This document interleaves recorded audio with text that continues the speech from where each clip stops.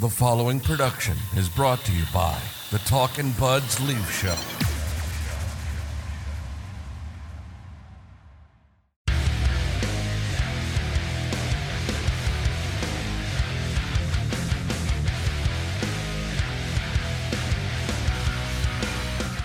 Talkin' Buds Leaf Show, baby. We are back.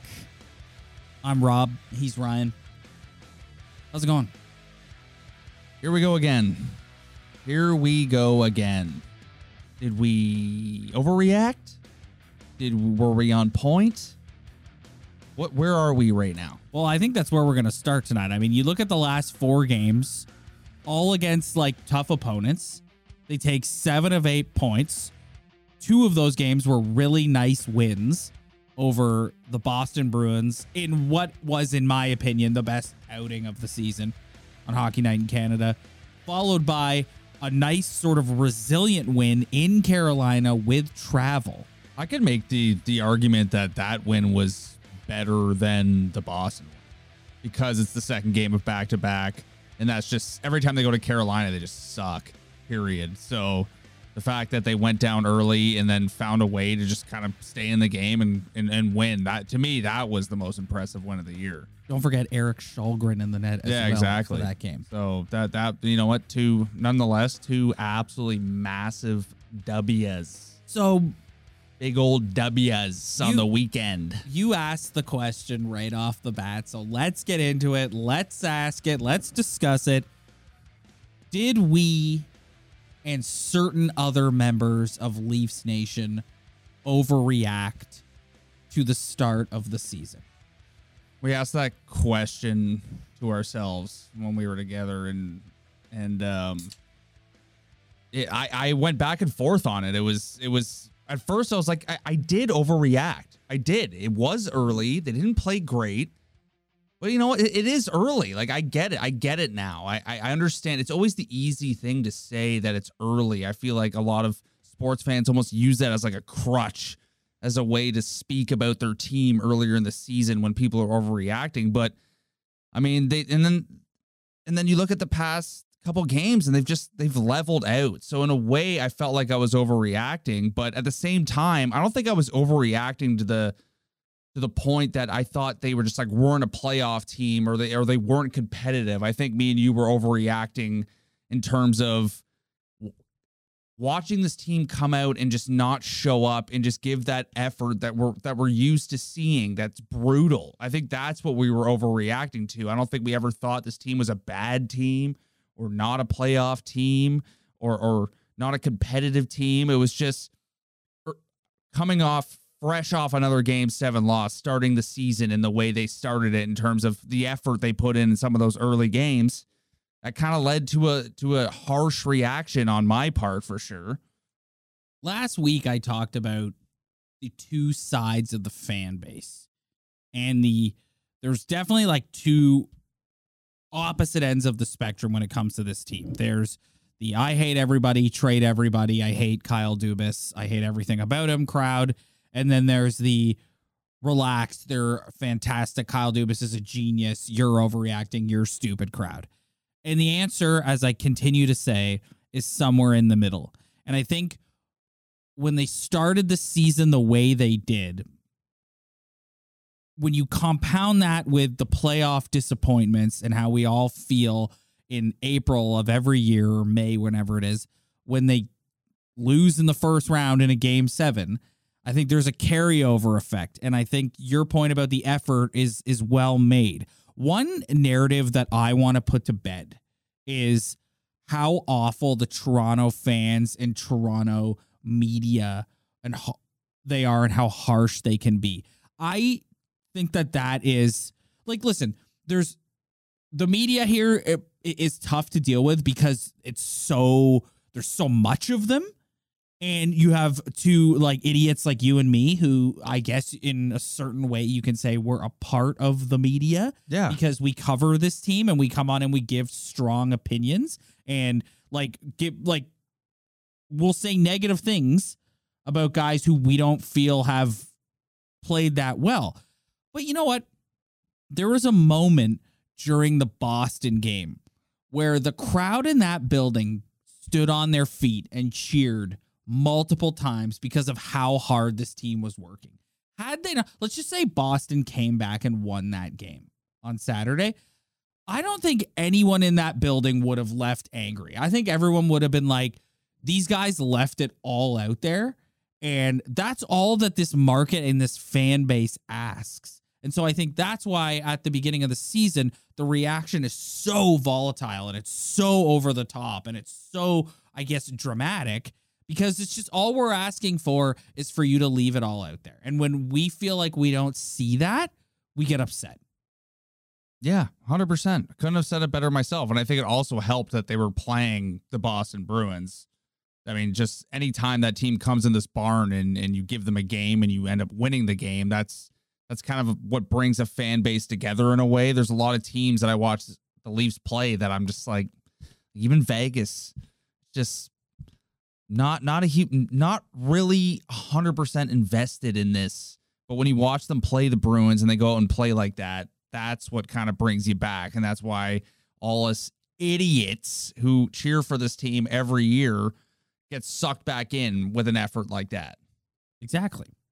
That's the point. Yeah, exactly. Couldn't have said it better. And as I said, to anyone who's watching and going, relax, relax, relax. You and I get that all the time. And it's like, no, we're just... What are we going to talk about if we're on here once a week, twice a week, and we're relaxed? Like, and that's the fun. And that's what I understand. Like, that's like, shut up. The people who do that, like, do you want that? Like, do you want two guys who just come on here and it's all sunshine and rainbows? We wouldn't have a show. We wouldn't have a show if we did that. And you and I, we come on here, and if they play well, we say they play well. Like, listen, man, 7 of 8 points in this run right now is pretty good. And they're starting to come good. Yeah, especially when both of your goalies are injured. Yeah. And they're starting to come on. Matthews is looking more like Auston Matthews. Mitch Marner in the Vegas game looked like return to form for Mitch Marner. You hope he makes a couple of plays like the goal that he scored and then setting up Timothy Liljegren. Like, that's the kind of stuff that hopefully you hope gets him going. There's positives happening here. There's definitely positives. So it's like we're just going to kind of go with the flow here. Yeah. But there's a couple things I want to hone in on with you. And the first one is Timothy Liljegren, okay? 2 goals against the Vegas Golden Knights.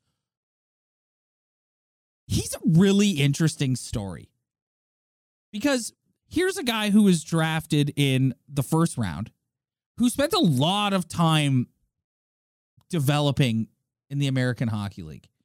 And anyone who knows anything about like drafting or developing and scouting, a lot of people will tell you that like guys need a long time to marinate in the AHL, especially defensemen. How many young defensemen have you seen? Rasmus Sandin in the Vegas game as well, just like brutal, like giveaway. Like he's still Rasmus Sandin, not to get off on a tangent because we're talking about Timothy Liljegren, but Rasmus Sandin is a guy whose ceiling is so high, but you see him still developing, right? Whereas like Liljegren, he's really turned into a nice 4th or 5th defenseman on your hockey team. Because you were on here last week or 2 weeks ago or whenever it was talking about like how brutal this defensive core looks. Oh, they just don't have a lot of talent. No, but having him in there, and he's not coming in, he's not a guy that's going to come in and take your defense to like a whole new level. Yeah. But he is a guy who at this point in his career is an NHL defenseman. And if you've got him in there slotted in your number 4 spot, number 5 spot, that's a pretty good place for him. Well, there's a reason why Victor Hedman is so rare, why these top defensemen in the league are so rare that you can... Even Victor Hedman wasn't a stud when he first started, but like getting a guy who can step in and be a top defenseman right off the bat is so rare. And there's a reason why the teams that have those defensemen are successful every single year. But I think Timothy Liljegren is an interesting story. It's when you are drafted. I like that proper pronunciation. Yeah, Gord Miller would be proud. Yeah, I've been taking tips from some people. But when you're a first-round pick for this organization, especially all the years that they sucked, like Luke Schen's the first guy that pops in my brain. You're a high pick, and you come in and the weight of the world is on your shoulders, and it's very hard to succeed in that situation if you're not an absolute stud. Like me personally, if I was in that situation, I probably wouldn't succeed right off the bat as well. But it's almost a funny situation because he got drafted, and it was kind of like, I'm pretty sure he dropped in the draft because he had an injury pre-draft, and everyone said that he was a very talented offensive defenseman. You've got a great memory. Like I don't remember that at all. Yeah, I'm pretty sure that was the case. And it was almost like the expectation kind of wore off on him, and he was kind of not, I don't know the right word. I want to say a joke, but like it was almost just like, oh, Timothy Liljegren, kind of another wasted first round pick. And then the expectations kind of wore off on him. So by the time he showed up and to play for this team, anything positive you got out of him Was good. It's kind of magnified. The perception had shifted. Yeah, like it's just that a lot of like pro sports, expectation is everything in pro sports. And he kind of shifted himself into a situation where, since he was a first round pick, anything that he could bring after all these years of marinating in the AHL was going to be seen in a positive light. So I think that's why. And I also kind of like how he's just a younger guy. He's not slow. Is he super physical? No. Maybe the offense will show up as he was touted when he was drafted. But you got 2 goals against the Vegas Golden Knights. There you go. That's a good start. But it's I don't know. It's just he's kind of just put himself in a situation where anything he does positive from now on is kind of gravy for them. It's weird. Expectation in this city especially is everything. It's everything, especially for first round picks.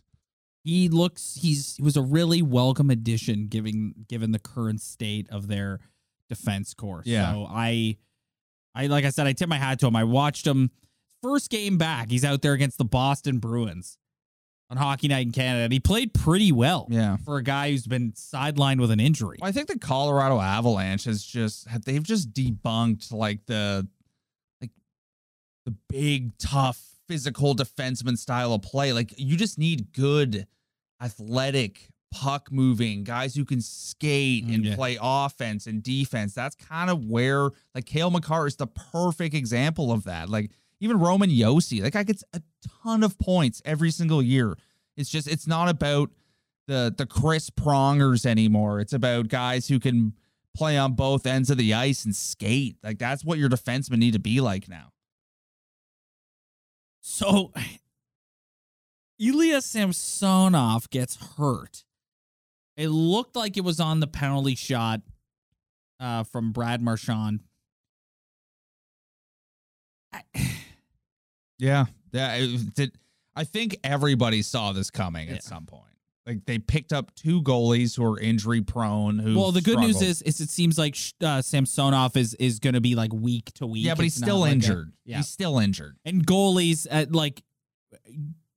are you ever full? Once you get injured as a goaltender, do you ever during the season fully make it back to 100%? I don't think so. When is the last time this team had a goalie who played a full season? Like Freddie Anderson got injured once a year every year. This speaks to like the conversation of where goaltending is going in the league. It's like there are how many elite goaltenders would you say are in the NHL right now? 3? I'd say 4? Like 5 max. 5 max.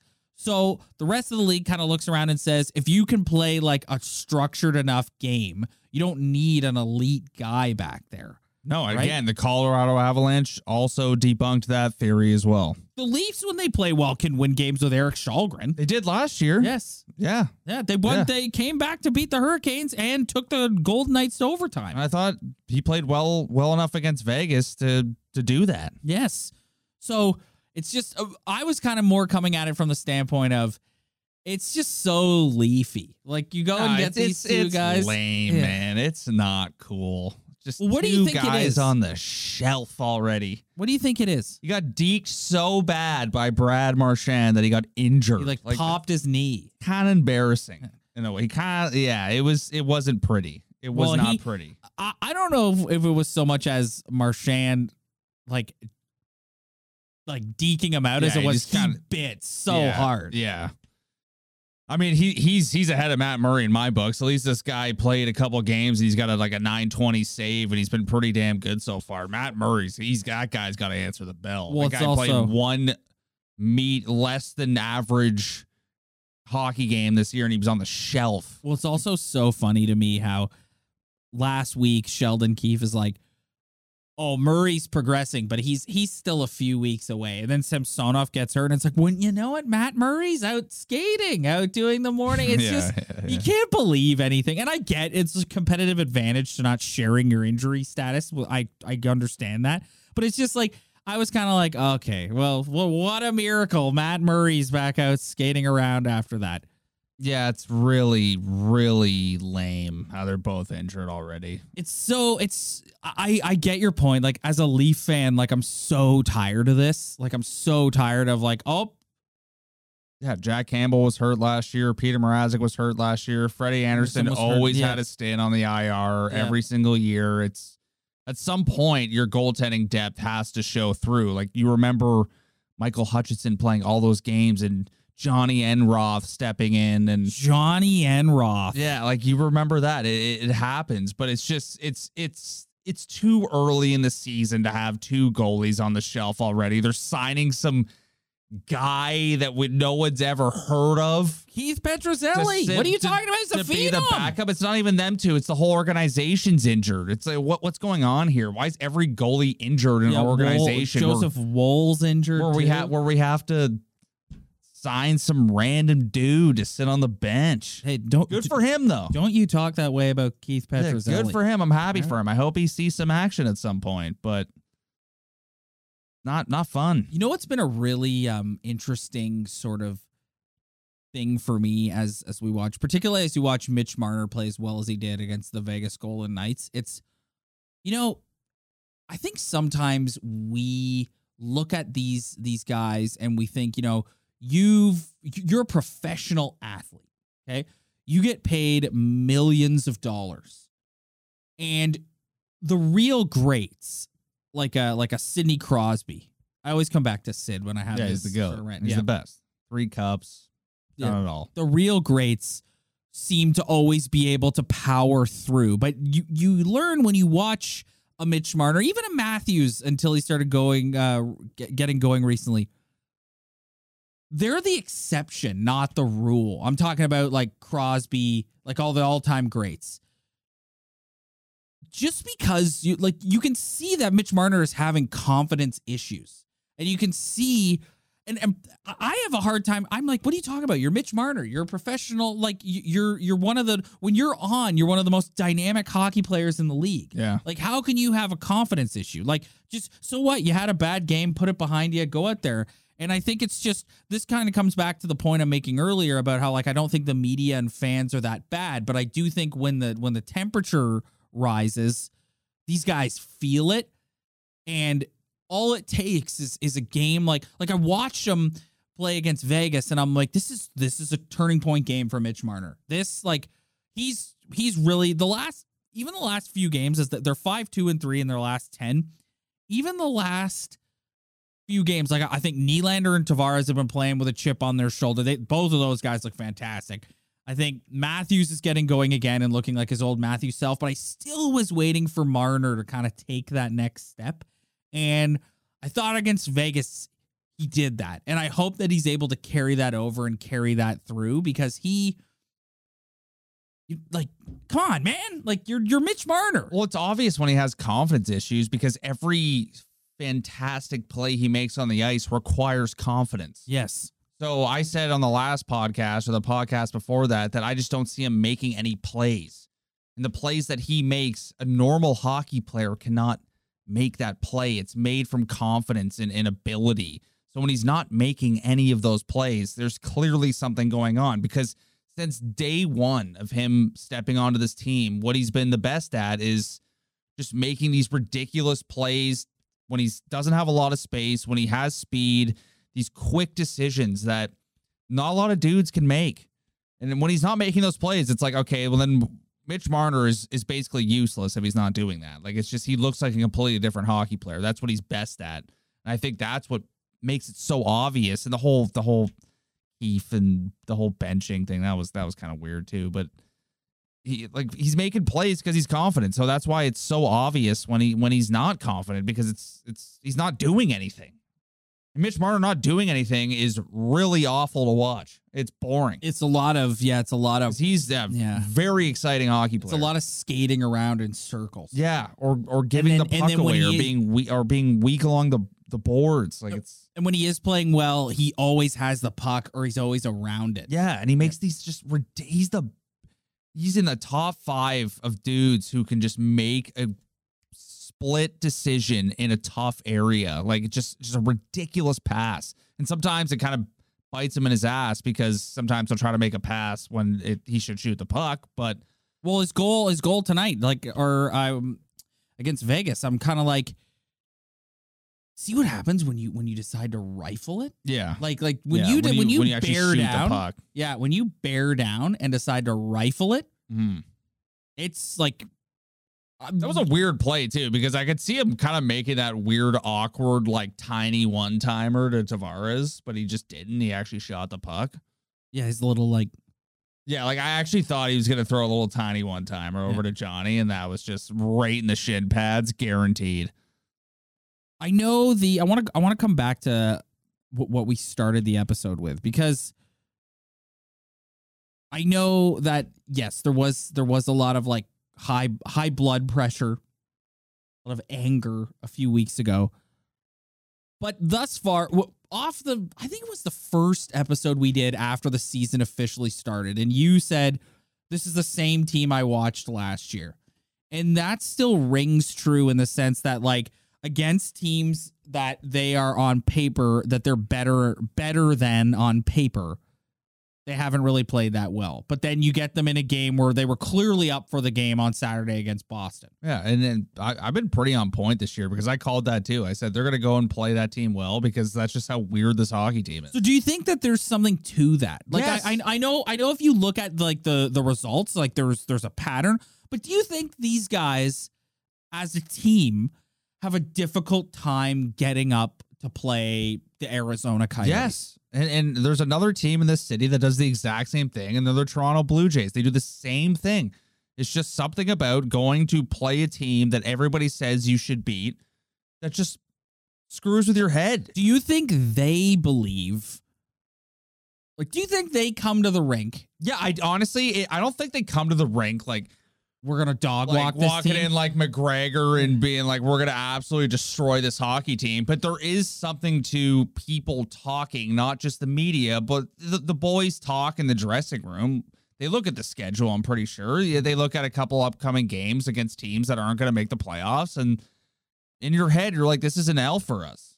And you're looking ahead to that Boston game or that Tampa game, and you're going to play the Coyotes, and you're just, we should beat this hockey team. And then you just don't show up, and you realize that the NHL, even though there's better teams, there's worse teams, there is parity in the league, and any team can beat any team at any night. And if you don't show up against even the worst teams in this league, you're going to lose.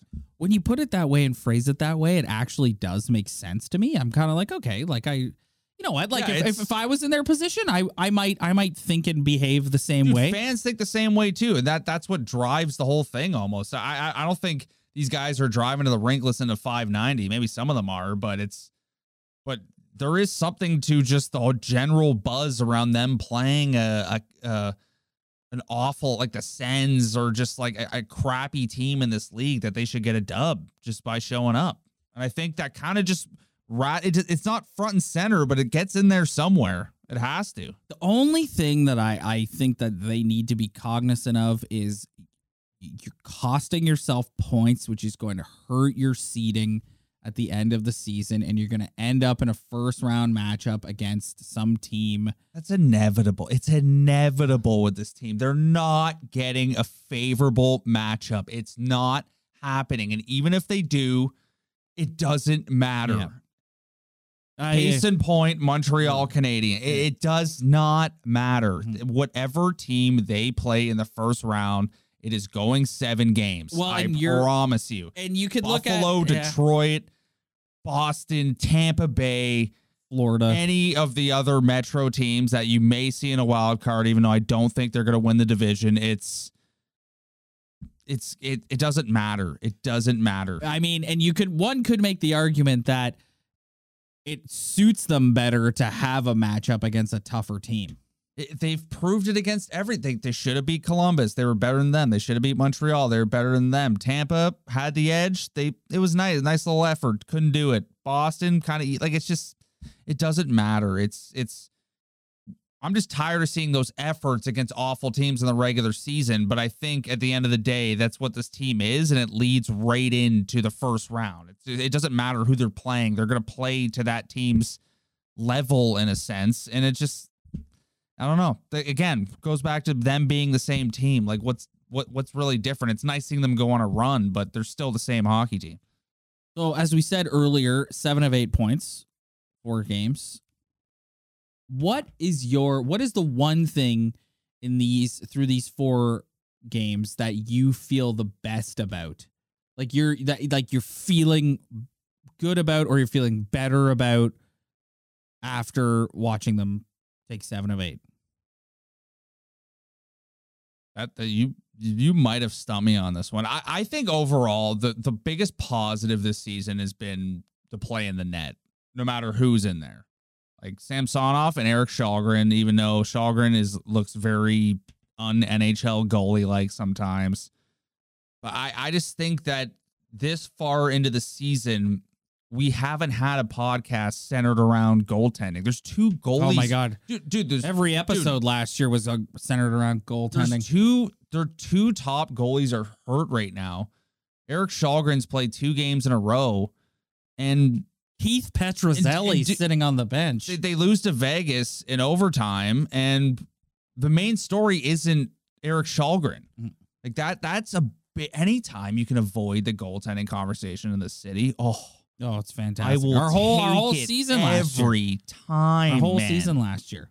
They could have won. They could have beat Vegas with Källgren in the net. They had a chance to win that game. Yep. Instead, something happened on a power play. They gave up a shorthanded goal, and the 3-on-3 is a coin flip. The Vegas game was old school Leaf run and gun. Yeah. Riverboat hockey. Odd man rushes. Yeah. Riverboat hockey. I need 4 hands to count how many odd man rushes. It's super entertaining to watch. You're not going to win a Stanley Cup playing that way, but it's super entertaining to watch. That's what I feel best about. I love the performance of some of the players, John Tavares especially, but I don't know, man. The fact that we haven't had a conversation about goaltending yet. That's a positive to me. For me, it's got to be number 88, man. Like I can't remember the last time I was so blown away by the change in a hockey player. Anyone who's listening to our show knows about the history and drama of William Nylander as a Toronto Maple Leaf. My co-host here was at one point the chief of I want to get William Nylander out of this city since day one of this podcast. Yeah. Was it 5 years ago, 4 years ago? 4 years ago. And I was always kind of like, he is what he is. Everybody's expectations for him are too high. He's a Phil Kessel. Like, that was always how I kind of looked at him. But man, like you said it, he looks 3 feet taller, bigger, faster. Stronger. Every single time he's on the ice, he's doing something. Yeah, he's extreme. There's no sleepy Nylander this season. The best point you have made since we started this current season of this podcast, the best point you have made. I've been hearing a lot of talk in the last few weeks about John Tavares, or the last week in particular about John Tavares and how well he's playing and how good he looks. And he totally deserves it. Johnny's been really good. But my favorite point you made is when we brought this up, whether it was last week or 2 weeks ago, where I said, oh man, Johnny, like, this is sort of a comeback year for Johnny. And you said, I think, yes, he's playing well, but I think he's also been a beneficiary of how, like, William Nylander's complete. How would you even describe it? I just think he dominates the puck during a shift. Like, he's just all over the puck. And then John doesn't have to worry about streaking through the neutral zone because every analytical person has been saying this guy's zone entries are GOAT. And I just kind of maybe overlooked it because he would be sleepy Nylander. But this year, this guy is the GOAT of zone entries. He has the puck and he's getting in the zone. And he's not doing that curl at the blue line anymore either every time he gets in there. And it's just, it makes everybody look better. And he's been their best player, shift to shift, effort, every single game. 88. I've ripped this guy. Ripped him. Just tore him to shreds. I wanted him gone. I thought he was useless. Yep. Called him a piece of garb. Yeah, you were.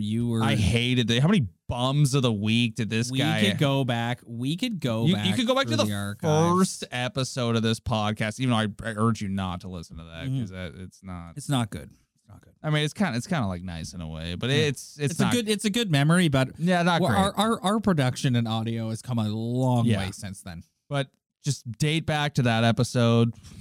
I've been ripping this guy for years, but dude, he looks like he was just rebuilt in a factory in the off season. Again, I went on my rant earlier in the episode about confidence. Guys' confidence is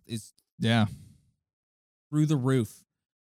So I want to end on this note, just because you and I, you know what, we're humble, and we will come on here and say when we're wrong. We did that. We've done that already a few times this year on this podcast, but we will also come on here and we'll kind of pat our chests when we're right about something. And you said a few minutes ago that you're really enjoying that we're only a few weeks into this season and we haven't talked about goaltending. Yeah. Yes. I think if a certain someone was still in the net for the Toronto Maple Leafs, we would be talking about goaltending every single week. Absolutely. And we spent the off season listening to a bunch of Edmonton Oilers fans tell us that they just picked up Marty Brodeur in his prime to take over goaltending. And we all said as Leaf fans, Cujo and 01. Yeah. And we all said as Leaf fans, I don't know about that. It kind of seems like you overpaid for a mediocre goalie. And you're damn right we're only a month or so into the season, and Jack Campbell getting absolutely lambasted in Edmonton right now, which is funny because they say all that matters is a dub, and he's 5-2 on the season, but the guy's sporting a .874 and almost 4.5 goals against. Well, I mean, the thing about Edmonton. You want to talk about a goalie graveyard? Edmonton. Head over to Alberta. Yeah. Edmonton, Alberta. Right to Edmonton. Yeah, I was going to say, don't say that about Calgary. That is a goalie graveyard, man. Yeah. It was stupid. Like that.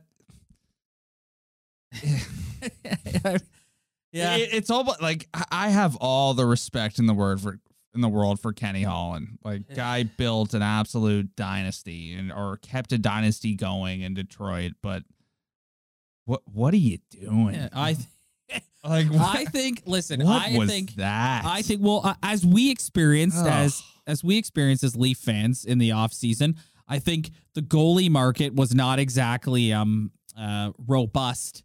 Therefore, Edmonton, because what you just said is a goalie graveyard, saw a guy like Jack Campbell and jumped at the opportunity to sign him. It's just locking yourself in for 5 years of a guy who's never played a full season in this league. Yeah.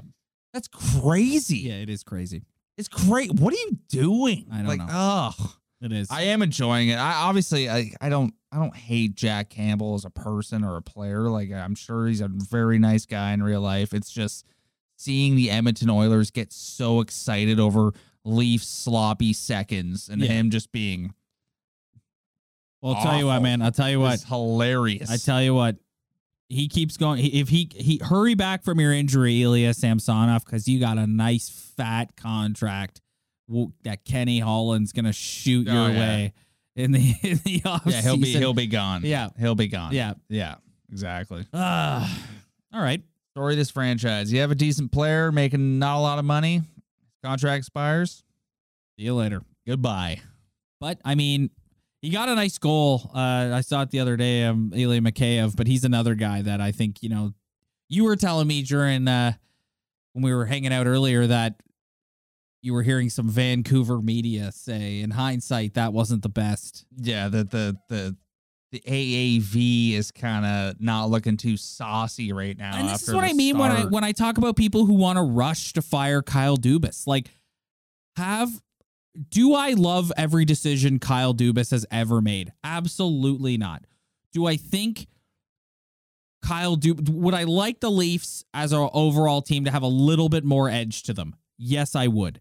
However, Kyle Dubas has made a lot of smart long-term decisions for this franchise. They're not saddled with any brutal contracts. Like, I know in the past we've kind of looked at Tavares' cap hit and said that's not necessarily ideal, but that is a hindsight 2020 take, as you and I always go out of our way to point out. And I just think, like, you see like Kenny Holland handing out a 5-year deal to Jack Campbell, and it's just like, who? Like, the Leafs don't have the ability to sign these guys to these deals because of all the guys eating the cap space. Like, which on the one hand, it's like, okay, you wish that they had kind of a higher paid second liner that you could put on the left side, but they also don't have any. Like, if you look down the list at their contracts, there isn't one contract that like that you go, like not or one that isn't like maybe Matt Murray. When I look at the Ilya Mikheyev signing, to me, like, Jimmy Rutherford is a beauty, and he has 3 cups, and he's done a lot in this league. But just sometimes I feel like the GMs in this league, they're impatient with maybe the most important thing in hockey, which is cap space. And it's just, why did you have to go sign a third liner, at best second liner, to that contract instead of kind of just biting the bullet and seeing what you had in your organization and keeping that cap space for potentially re-signing a guy or somehow getting a guy that is going to be more valuable to you than Ilya Mikheyev? Like, why did you go out and spend that right away on a guy who's really only been a third liner in the league? It's just, I feel like cap space is just, it's almost more important than having a good player at this point. Like, it's, If you go down the list at their contracts, like, there isn't one that jumps out at you. Like, no, they're just a little tied up on the blue line. Like, they have Riley at 7.5. 7.5. They have Brody at 5.5. They have Muzzin, even though he's an LTIR. They have him around 5. They got Kerfoot at 3 something. It's just like they have a couple players on the back end who are making a little bit of something. Yeah. Like, and then all the big boys. But none of them that, like, I don't know if the Riley extension's going to age well. Like, how good of a player is Morgan Riley going to be in 2027 at $7.5 million? But, like, there's none of these that you're like, oh my God, how are they ever going to get out from under that? Like, even Tavares only has 2 more years left on his deal after this. Yeah. Right? So it's like, let's just. That's crazy. Yeah. Think about that. Time flies. All right. We're going to get out of here. Yeah, we're a little overstayed our welcome. We did overstate our welcome. Jimmy Rutherford conversation. Well, it's an interesting conversation. The Jack Campbell thing is really, and again, no disrespect to Jack Campbell. He's a perfectly lovely dude, but it's just seeing Oilers fans just take it is the best. Yeah. I don't care if it's rational or not. I just like seeing Oilers fans cry. Yeah. There's nothing better. It's goat. It's the best. Better. All right, we're going to be back a little later on this week, so make sure you like and subscribe to our channel. Like this video, subscribe to our channel. Spread the word. Tell your friends. We really, really appreciate it. Also, do the same thing if you're listening to the audio version. Leave a little 5-star review, little comment. Every little bit helps. What's up to all of our new subscribers? Keep the comments coming, too. We love, honestly, that's my favorite part every week is reading the comments. We get so many like really nice comments. Thank you for those. We also get a bunch of people who love to rip us and call us idiots. We also love every comment. There's no such publicity. There's no such thing as bad publicity, Ryan. So if you want to, okay. Not in the comments section. No, yeah, not in the comments section. Yeah. That's right. But so if you want to sign on to our video and rip us and call us morons, go right ahead. We love every second of it. We'll see you guys next time.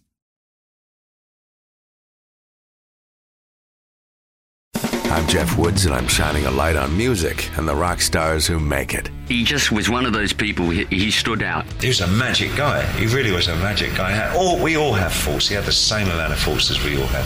This was before Led Zeppelin. Robert was full on. I mean, he was Led Zeppelin without the band behind him. He had the hair, the jeans, the whole thing, you know, and he was amazing. The Records and Rockstars podcast, heard around the world and yours to hear wherever you get podcasts. All the episodes from jeffwoodsradio.com. Did, Will, the Story of People podcast is now available on the Crier Media Network. The first 5 episodes are here and feature some incredible guests that fit into one or all 3 of those categories. Ready? Tara Sloan from the San Jose Sharks Undercurrent podcast at NBC Sports. Marianne Iveson from Iveson Voice and the Let's Take This Outside podcast to talk about the world of outdoors as well as voiceover land. Ariana Hunsicker, future Canadian Paralympic swimmer, already winning tons of awards for this country. Scott McGregor from the Hot Wallet podcast to dumb down the world of crypto, Bitcoin, and NFTs so you don't have to. And Jackie Holowati from Climate Pledge Arena in Seattle, Washington, the first net zero carbon certified arena on the planet. Wherever you get your pods, wherever you watch your pods, and on the Crier Media Network.